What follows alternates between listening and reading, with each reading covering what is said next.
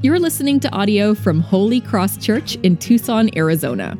To find more resources and learn more about our ministry, please visit holycrosstucson.com. We're continuing this morning in our series through 2 Timothy, looking at foundations of the church, foundations of faith. We're in 2 Timothy chapter 2, verse 20 through 26 this week. Our topic today is correcting with gentleness. And I want to ask this big question, first let's read the Bible. That's probably a good place to start. Then we'll ask questions. All right, 2 Timothy 2, 20 through 26. It's in this longer section we've been working through and we'll continue in, where he's dealing with false teachers in Timothy's church in Ephesus. The Apostle Paul writing to the young pastor Timothy. Now, in a great house there are not only vessels of gold and silver, but also of wood and clay, some for honorable use and some for dishonorable. Therefore, if anyone cleanses himself from what's dishonorable, he will be a vessel for honorable use, set apart as holy, useful to the master of the house, ready for every good work. So, flee youthful passions, pursue righteousness, faith, love, and peace, along with those who call on the Lord from a pure heart. Have nothing to do with foolish, ignorant controversies. You know that they breed quarrels. And as the Lord's servant must not be quarrelsome, but kind to everyone, able to teach, patiently enduring evil, correcting his opponents with gentleness. Because God may perhaps grant them repentance, leading to a knowledge of the truth, and they may come to their senses and escape from the snare of the devil after being captured by him to do his will. This is the word of the Lord. So I want to ask this question. This passage gets at it a little bit, and I think it has some stuff to tell us about it. What do we do with sin and controversy in the church? Obviously, many forms of that, but what do we do with sin and controversy in the church? How do we engage this? And we already read Psalm 51. I want to kind of go, before we dig into this passage, I think maybe one of the most exciting places we see this is in the life of David, this great king in ancient Israel, a man after God's own heart, and yet a man still, nonetheless, a man with sin. If you remember David's story, he sinned dramatically with this woman Bathsheba, another man's wife. He had a child with Bathsheba, and in order to cover this up, he had her husband Uriah killed. And Israel faced this awful problem. What do we do? What do we do with the fact that our king is an adulterer, that our king is a murderer, and that they knew about it? What do they do next? Do they have a coup? Do they take over the kingship? Does the priest going to go talk to him? Is they all going to go try to organize an election? What are they going to do? And God speaks, God works. In 2 Samuel 12, he works through his prophet Nathan. As James already talked about earlier, his friend, this prophet Nathan, comes to David, and David's been hiding his sin. The people know, but I don't know that David knows that they know. That makes sense. David's been hiding his sin, living like most of us do, in shame, hiding where we've messed up. And Nathan comes to him, and Nathan does what our topic today is. He corrects, but he does it with gentleness. He corrects with gentleness. Nathan comes to him and he poses to David this kind of false, legal hypothetical. He says, imagine with me, David, and maybe David thinks it's a real story, I don't know. He says, imagine with me that there's two men in a town, and there's one man, very, very rich. He has tons of flocks, tons of sheep, big time rancher, and then there's this other family, this other guy, and he has one sheep. One little sheep, and they treat this sheep like some of you treat your dogs. He sleeps with the sheep, he brings it in, he feeds it food off of the table. It's not eating dog food, only organic, whole grown. And the sheep eats all the stuff, and the kids are friends with it, and they run around with the sheep, and this family loves this sheep like one of his own children. It says this sheep is like the man's daughter. And Then a guest comes to town, and in this culture, it's common when a guest comes that someone would host them and they would prepare a big meal. And so the rich man hosts this guest, and what does the rich man do? If you remember the story, the rich man doesn't take one of his many sheep. He takes the family pet lamb from the poor man, and he kills it, and they eat it for dinner. It's awful. It's a horrible story. And Nathan says, so what do you think we should do? What should we do, David? And David says, as the Lord lives, the man who has done this deserves to die. And he's not going to die, but he should restore the lamb fourfold because he did this thing, because he had no pity. David speaks harshly in judgment against this man.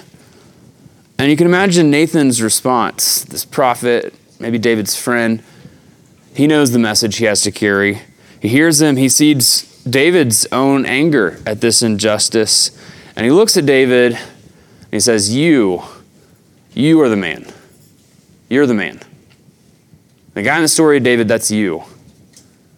It's a gentle, but it is a firm correction.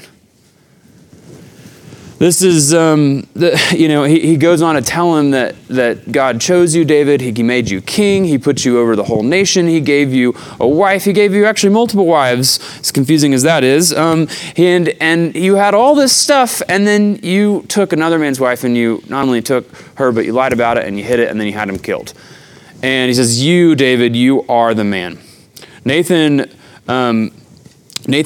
addresses this, and he does this, he does a couple things. We're going to see these as points today. He addresses sin head on. He doesn't just leave it. He says there actually needs to be some correction here. He does speak to what David has done wrong, which has got to be terrifying. He's speaking to a king who could have him killed.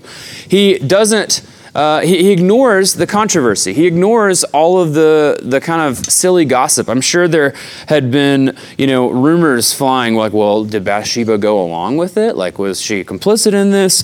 Why was she bathing on the roof? That seems like maybe she was asking for a problem. I don't know. Did David really have Uriah killed, or was that just a thing that happened in battle? There would have been all these rumors flying around. Maybe David, after bringing in this pregnant widow, is just being generous and just being kind to Bathsheba. There would have been plenty of rumors. Nathan ignores all of that, and he gets right to the heart of the issue. So he ignores controversy and actually speaks to the heart matter. And then he is, in this whole story, he's moving towards repentance. He's moving towards actual restoration. His correction is done in a way that shows his actual hope for repentance. We know this because if he didn't hope for repentance, he wouldn't have gone. He would have been, if David didn't repent, then he would have had Nathan killed. So Nathan hopes for repentance, and as we read earlier, Psalm 51 shows us some of the words of King David where he did repent. He did turn. He didn't just say, I'm sorry. His heart broke, and he turned, and he faced the Lord. He says in 2 Samuel to Nathan, I have sinned against the Lord. And Nathan says back, the Lord has also put away your sin. You shall not die. It's a wonderful picture of repentance, of grace. And yet, if you remember the rest of the story, there are dramatic, costly, and painful consequences that David has to pay in the coming days and then in the coming years. This, I think, is a helpful story as we approach this tricky passage in 2 Timothy. This is a picture of repentance. It's a picture of confrontation. It's a picture of gentleness. And that's what Paul is getting at here in this passage in 2 Timothy. We talked about last week, and Timothy in his church in Ephesus was facing some really severe false teaching. He was facing some teachers who had come in. These weren't just people in a Bible study. These were people trying to preach. And they were teaching this heresy that the resurrection had already happened and that there might not be a bodily resurrection for us coming after that. And he is talking about how we deal with that, but he's also telling us some really important things about how we deal with each other in light of this kind of thing. This is like all the New Testament. There's an actual situation here, and then we can figure out, maybe on a personal level sometimes, how much of this applies to me and my current situation, us right now as a church, me here in Marana today. So that's the context, and I think there is a lot here for us. How do we deal with controversy? How do we address sin in our own lives? How do we ignore silly fights and quarrels as they come up?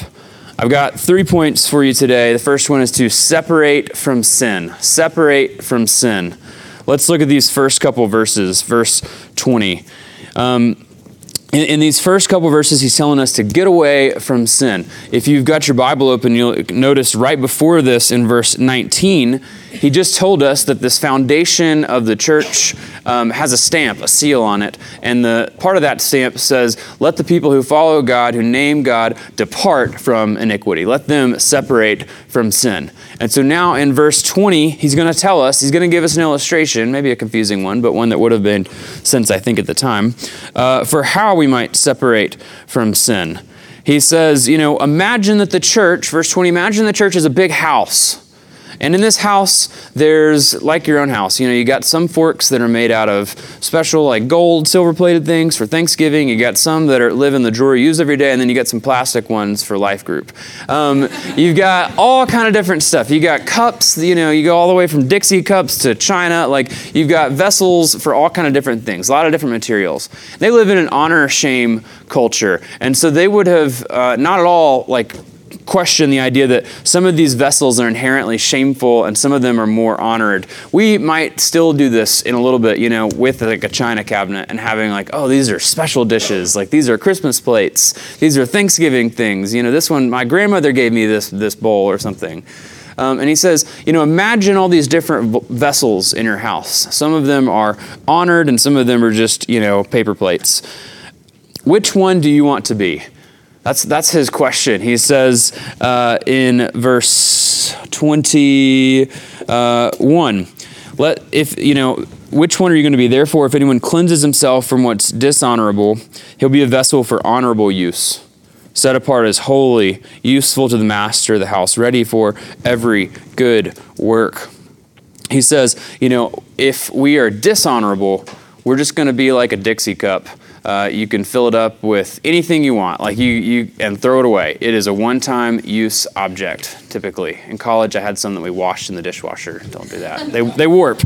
But he says, there's vessels for honorable and for dishonorable use. And what you are, how you act, is going to determine whether or not you are in the church one of honor or dishonor. And he uses some interesting words here. In verse 21, he says this word, set apart as holy. It's the same word as sanctification that it comes from. To be set apart as holy. To be used for something special. This is why this picture of dishes, that's why Paul talks about it. It's because there's special dishes, we have for special times of the year. And he says, this is how we ought to live. We've got to cleanse ourselves. We've got to run away from sin because you've been called to be a Christmas plate. You've been called to be set apart for something special. And man, my mom would kill me if I washed my shoes in her kitchen sink. That sink is not for shoes. That sink is for dishes. The Christmas plates are for Christmas meals. You do not put an earthworm and science experiment on them. He says you are set apart for something special. As the church, you've been called to something holy. God's Spirit dwells in you. How dare you put your feet in my sink? You've been set apart for something special. God's Spirit dwells in you. We have to separate from sin if we're going to have God's Holy Spirit dwelling in us. We have to move away from it. We can't dabble in sin and say, a little bit here and there, No, he says we have been called to cleanse ourselves from sin. We have to separate from it because you are a vessel called for a holy use. And then he tells us, let's pause there. Looking at my notes, I'm actually following them for once.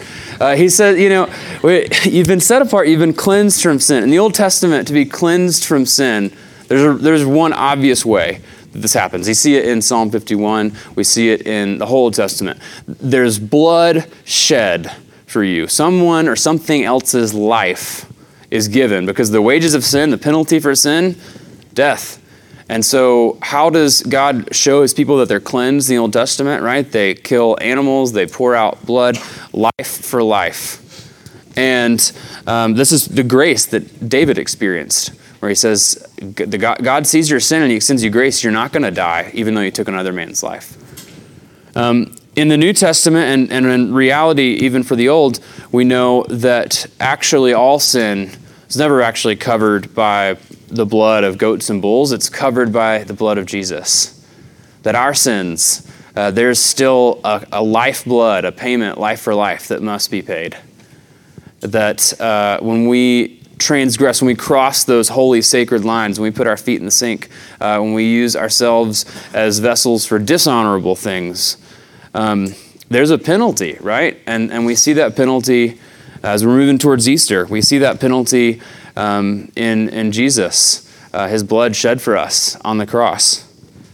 And yet we're cleansed by that. He says, cleanse yourself like these dishes. Cleanse yourself, set yourself apart after you, get some raw chicken in that sink, get some bleach or Lysol or whatever you use to clean it. Cleanse yourself, make it clean again. Make yourself clean again, Christian. And how does this happen? Through the blood of Jesus. We can try all day, but only the blood of Christ pays for our sin. And so he says, cleanse yourself, set yourself apart for a holy use. And then he gives us some helpful ways to do that in verse 22. In verse 22, he says, flee youthful passions. We could dig into that a lot. There's a lot of youthful passions. Flee youthful passions and set apart yourself. And then he tells us 4 things to pursue. So flee passions, pursue righteousness, faith, love, and peace. And then he says, do this along with those who call on the Lord from a pure heart. He says, flee youthful passions, pursue righteousness, faith, love, and peace. And you're going to have to do this with other people. So we're going to do this in the context of community. We're going to do this in the context of the church. Let's think about those things he calls us to pursue. When I'm glad that he gives us something to pursue. When if you ever started a diet, it's not about just not eating things. It's about eating the right things. He says it's not about just departing from sin. We actually have to pursue something positive here. Pursue righteousness. That's a churchy word. It means rightness with God. That's an easy way to think about that. Being without sin, that debt of sin has been paid off. Pursue righteousness. Pursue faith. Faith, belief in the Lord. Trusting in him, something that we can wrestle with, we can have a hard time with, and yet it's not that hard to run towards faith. Pursue faith. Pursue love. In Scripture, he's not talking about romantic love. He's not saying go get a girlfriend here. He's saying pursue love in that you sacrifice for someone else. That's the picture of love, agape, that we have in Scripture over and over again. Is love that is sacrificial above all else. Love that does not expect something back when you give something up. Love that does not put itself first. It says pursue that kind of love. And pursue peace. He's not a beauty queen, but he does want peace. Does want world peace. Peace in the Bible is more than just the absence of conflict. It is that. It is that. Peace is not, it's the absence of conflict, but it is also a picture of full human flourishing. Maybe the hippies had this a little bit right, saying peace. It's not about just a lack of war. It's you can picture fields and grass and people, flourishing and frolicking. I don't know. Whatever your picture of human flourishing is, this is the Hebrew greeting. This is how you say hello to people in Hebrew. You still do it today. Shalom. Peace. And that word shalom is not just a lack of war. It's a picture of full prosperity, of you doing what you were made to do, of those desires you always had that have never been fulfilled, finally being fully fulfilled. That is shalom. And so we're to pursue righteousness, faith, love, and peace. And then I love that he puts this in there. At the end of verse 22, he says, do this along with those who call on the Lord from a pure heart. Do this with other Christians. This is going to be impossible to do on your own. And it's impossible for me even to tell you how to do it on your own. You can only live this out in community. And this is a reminder for Timothy. It's a reminder for his church. It's a reminder for us today. Right? We try to live this out in our life groups. We try to live this out. We spend a lot of time together, hopefully, as a church. We try to live this out in friendships. We live this out in meals together. And this is just right at the heart of what we're to do as Christians, is to separate from sin, flee from sin, and then pursue righteousness, faith, love, and peace. And we do this in community. How do we do this in community? We could also, some other thoughts, we need to, when we're thinking about running away from our sin in particular, because sometimes we might want to go to only that part of the passage and not the get away from your sin part. How do we get away from our sin? We might need to address our sin patterns. We're going to need to actually look our sin in the face, understand what our areas of weakness are, what are my areas of temptation. We're going to need to make sure we don't give ourselves time, space, opportunity to fall into those patterns. You could think through this with any form of addiction, right? An addict, maybe, it might not be the best place for someone that's an alcoholic to go hang out at a bar. That's pretty common sense, Whatever your sin pattern is, let's make sure we're not indulging that with space and time and opportunity. Let's not tempt ourselves needlessly. And then we might need to submit to some accountability. This is the part where it says, do this with other people. This is what Paul is practicing. He's calling out Timothy's church and asking Timothy to face some correction. This is Nathan and David. If we want to really address sin, if we really want to see sin removed from our lives, we're probably not going to do that very well in a vacuum. We're going to need some accountability and some context for that. So separate from sin. Our next point, verse 23 through 25, he says, stay out of fights. Not talking about teenagers on the playground. He's talking about adults here. Stay out of fights. Have nothing to do, strong words, with foolish, ignorant controversies. Man, he sounds like he's insulting somebody just talking about the fights. They're foolish and they're ignorant, which kind of mean the same thing. They're foolish, ignorant controversies, and you know this, they breed quarrels. We can look at our own fights. We can look at our own controversies on Twitter, in our lives, in our gossip, in our small groups, in our friendships, in our family, and say some of these, if we pause, we know these are foolish, ignorant controversies, and they breed quarrels. If you know something breeds quarrels, stay away from it. Man, I hate that this verse is in the Bible, because I really like some of these quarrels, But it is here. And he says, the Lord's servant must not be quarrelsome, but kind to everyone, able to teach, patiently enduring evil, correcting his opponents with gentleness. There's no better picture of this than Christ before the scribes and Pharisees and Sadducees. This perfect, sinless man with all the answers in the world, continually being assaulted with trick questions by them. There's so many times you open up to read about the life of Christ and it says, and the Pharisees came to him, hoping to trick him, asking, and that's the preface to the story. And what does he do? He responds with love, he responds with gentleness, he endures their evil, but he typically ignores the actual thing they're asking about. They're asking about some dumb, ignorant, foolish controversy, and he completely sidesteps that, and he speaks to the actual heart issue at hand. This is how we can do this. This is what Nathan is doing with David.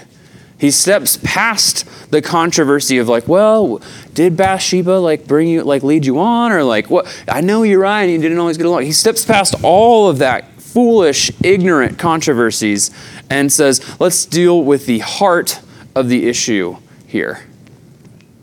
Let's stay out of stupid fights and focus on gentle correction of the actual issues.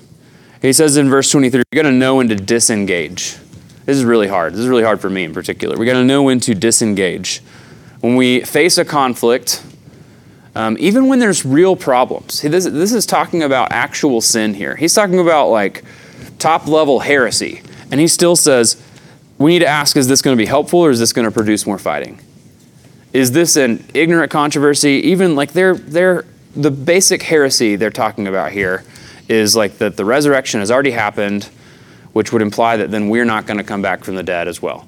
That is just completely blatantly wrong. He has to clarify that. But he says, let's stay out of the fights about that issue. Let's ask in any given discussion about that. There were discussions in the church about like, well, what do you think? I don't know. The false teachers kind of have some stuff and Paul was really mean in the way he called out those guys last week. There was controversy in how they were dealing with this, I'm sure. And he says, ask yourself, will this breed quarrels? Is this going to produce more fighting? If so, disengage. Is this a gospel issue? Even if so, deal with this gently.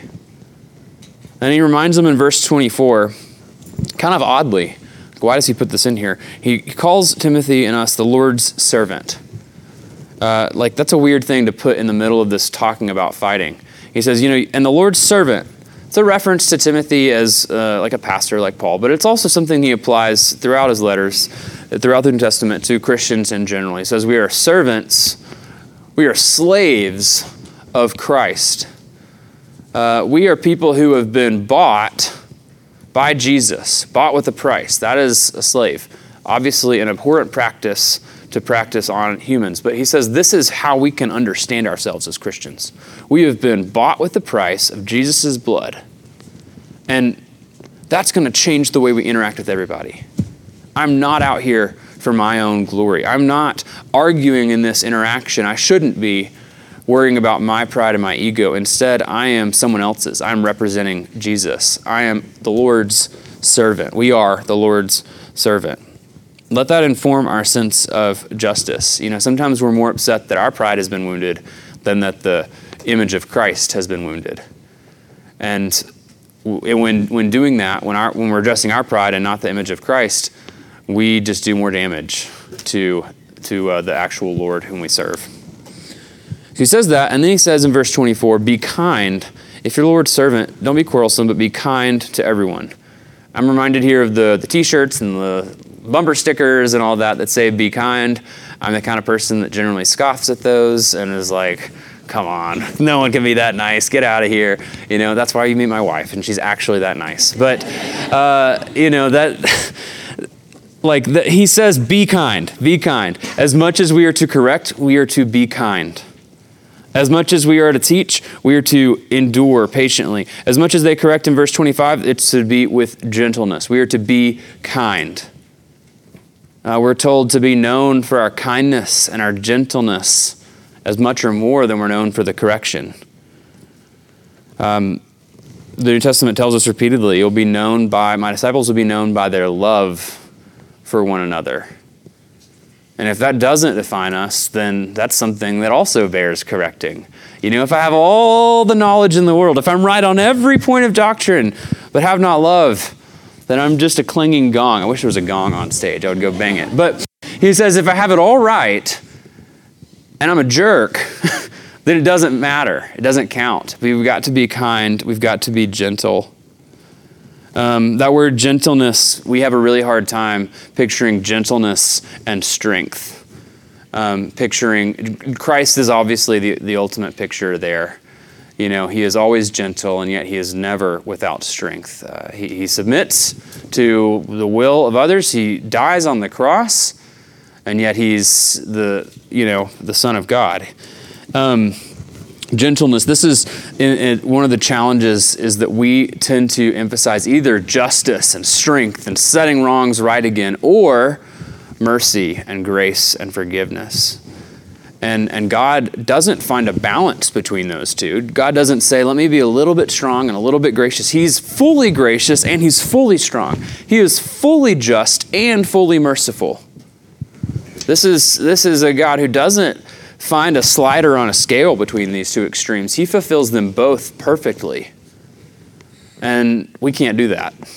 There's our fundamental problem. When we encounter controversy and sin in the church or as a church, when we encounter that in the life of David, when we encounter that in our own broken relationships with friends and disagreements over politics and money and race and everything else we could imagine, we cannot perfectly be just and merciful. God can. And so where does that leave us? It means that when we disagree between friends over how to settle something, we need to err on the side of gentleness. But there's correction, but it has to be done gently. And we need to be really gracious, especially with brothers and sisters who might disagree in good faith over different issues.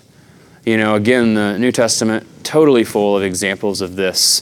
Food sacrificed to idols, big problem in the ancient church. Like if they were going to go buy a steak, go buy an ugly steak. They didn't know if it had been sacrificed to, some crazy false god. And so some people were thinking, well, I can't eat this because it's like actually food that has already been used in another religion, and that would be bad. And some people are saying, well, that's not really bad because Jesus is king of all things, and those religions are kind of fake anyways, so why do I care about that? And then they were showing up at people's homes who weren't believers, and they were saying, like, will you eat the steak or not? Like, they were asking them these questions. It was a whole controversy. And the New Testament speaks to that issue in particular multiple times, saying, like, do what your conscience says. Like, go with how the Lord convicts you, and don't tell your brother what he should feel about it. That's the challenge for us, is that there's a lot of issues that in good faith our consciences are going to hit in different spots because we're not God. And the challenge is to understand that, to realize where those issues are. Correct if it's a gospel issue, yeah, we need to correct and we need to do it gently. But if it's not, let other people's consciences lay in a different spot and operate with grace towards each other. That's really hard because I really like foolish, ignorant controversies. But we can't do that. So there's a clear application for us there, right? Stay out of these fights, and when they pop up, continue to stay away. Operate with gentleness and love. Operate with kindness. Let's be known for that. And then he tells us, third point, to pray for repentance. Second part of verse 25. Pray for repentance. He says, be ready, because these people that you correct, if you correct them with gentleness, they might actually listen. This is the scary part. He says, God may perhaps grant them repentance, leading to a knowledge of the truth. And they may come to their senses and escape from the snare of the devil after being captured by him to do his will. Repentance, that's a churchy word. That means here it's escaping from the bondage of the devil, escaping from the bondage of sin. Repentance is not just saying, I'm sorry.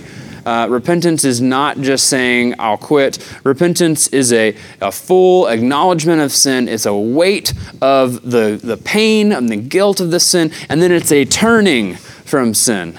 The turning is very important. We can feel really bad about our sin and continue on. That is not repentance.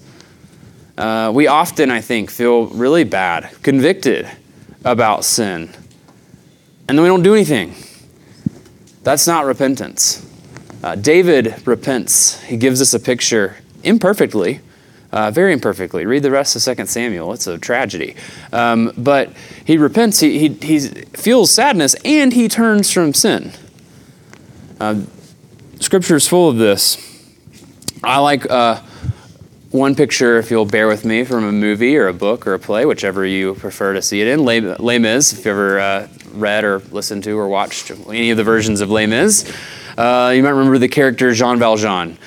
He is set at one point in the movie or book or whatever. He's set free from prison, and he's traveling, and he's poor, and he has no money, and he's unable to kind of start a new life. He wants to start this new life, but he's just completely burdened by debt. He stays with this old priest, and he stays with the priest, and in the middle of the night, he wakes up and he says, I'm going to get some money. This will help my new life. And he steals all of the silver spoons, all these vessels set apart for holy use. He steals all of the silverware, which was worth quite a lot of money, from this priest. And he takes off into the countryside with a bag full of stolen silver. The next day, the priest wakes up and he sees that all the stuff has been gone. Meanwhile, the French police capture Jean Valjean, this peasant, this dirty man, carrying a bag full of silver. And they bring him back to the priest. And he stands before the priest, and he's standing there with his bag full of his sins. A picture of his own guilt and his burden and the weight of sin and shame upon him. And the police are like, okay, Father, what do we want to do with this guy? Really lay down the law for him. And man, it's a beautiful scene if you've seen it. The priest takes the silver candlesticks and says, Jean Valjean, you forgot these. And they're like, what? He says, I gave him these. I give you these now. Like, go and sin no more. Go and start a new life. And this man's life, it's the story, the basis for the rest of the story, is transformed. He goes from sinning, he goes from this life of poverty into a new life, and that breeds this whole beautiful story and family. He takes this gracious act from the father, from the priest, and that catapults him into this new life. And he's brought back from the bondage, in his case, of sin, but also just extreme poverty, and given a new life. And the priest, in the song that I'm remembering, he says, I've saved your soul for God. He's brought back from the bondage of poverty. What a picture of repentance and grace and being released from bondage and poverty. And this passage tells us that we and our opponents even are not just faceless bad guys. They are dear people, humans bearing the image of God, who have been bound in their sin, bound in their shame, bound by snares of the devil. We got to pause there. This is why I like preaching through a whole book, because you got to talk about it. Satan comes up in this passage, right? The devil, not just a man with pointy hat, a little pitchfork. There in Alabama, there used to be on the interstate a sign on the billboard that said, like, the devil will get you. Go to church on Sunday, with an actual picture of a little red devil on the side of the interstate. It was awful. That's not what we're talking about here. We don't know what the devil looks like. I'm tempted to think without form, but Satan represents. Satan's our not this powerful thing. Satan is someone who schemes and lies and hides in the darkness. He wants to keep our sin there. Satan represents our rebellion from God. He's ultimately powerless before God, right? He spends all of his time trying to get away from a confrontation with the Lord. And the Lord says, let me face you, because that's Revelation. I will win that battle.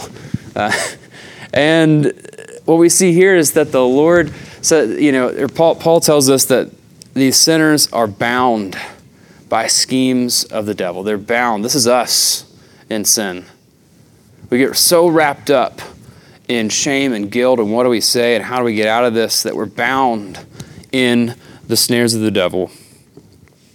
And our perspective can change mightily when we see our enemies, when we see these people we potentially need to correct, as bound, not just but not just on their own power. They are on their own power sinning, but also bound by the devil. In verse 26, he says, these opponents who might come to repentance, they may come to their senses. I found out this week, the Greek word for coming to their senses normally gets used for sobering up. They might sober up. They might wake up the next day and have a big headache and maybe talk, well, why are you guys talking so loud, and be afraid of the lights. He says they might come to their senses. These opponents, these people living in sin, David in this story, might sober up and realize the foolishness of their ways. Realize how they've gone astray and escape the snare they've been in. And maybe important to note is the way he phrases this. God may, perhaps, maybe, grant repentance.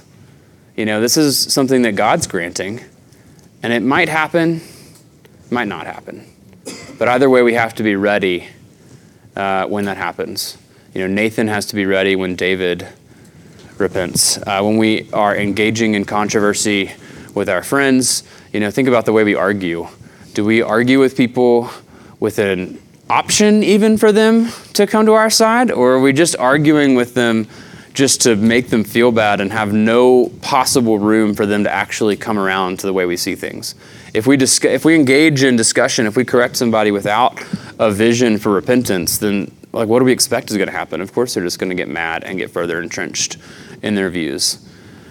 He says, we have to be ready. Let's be praying for repentance, because these people, God might grant repentance. They might actually turn away from their sin. This is the challenge. of the church.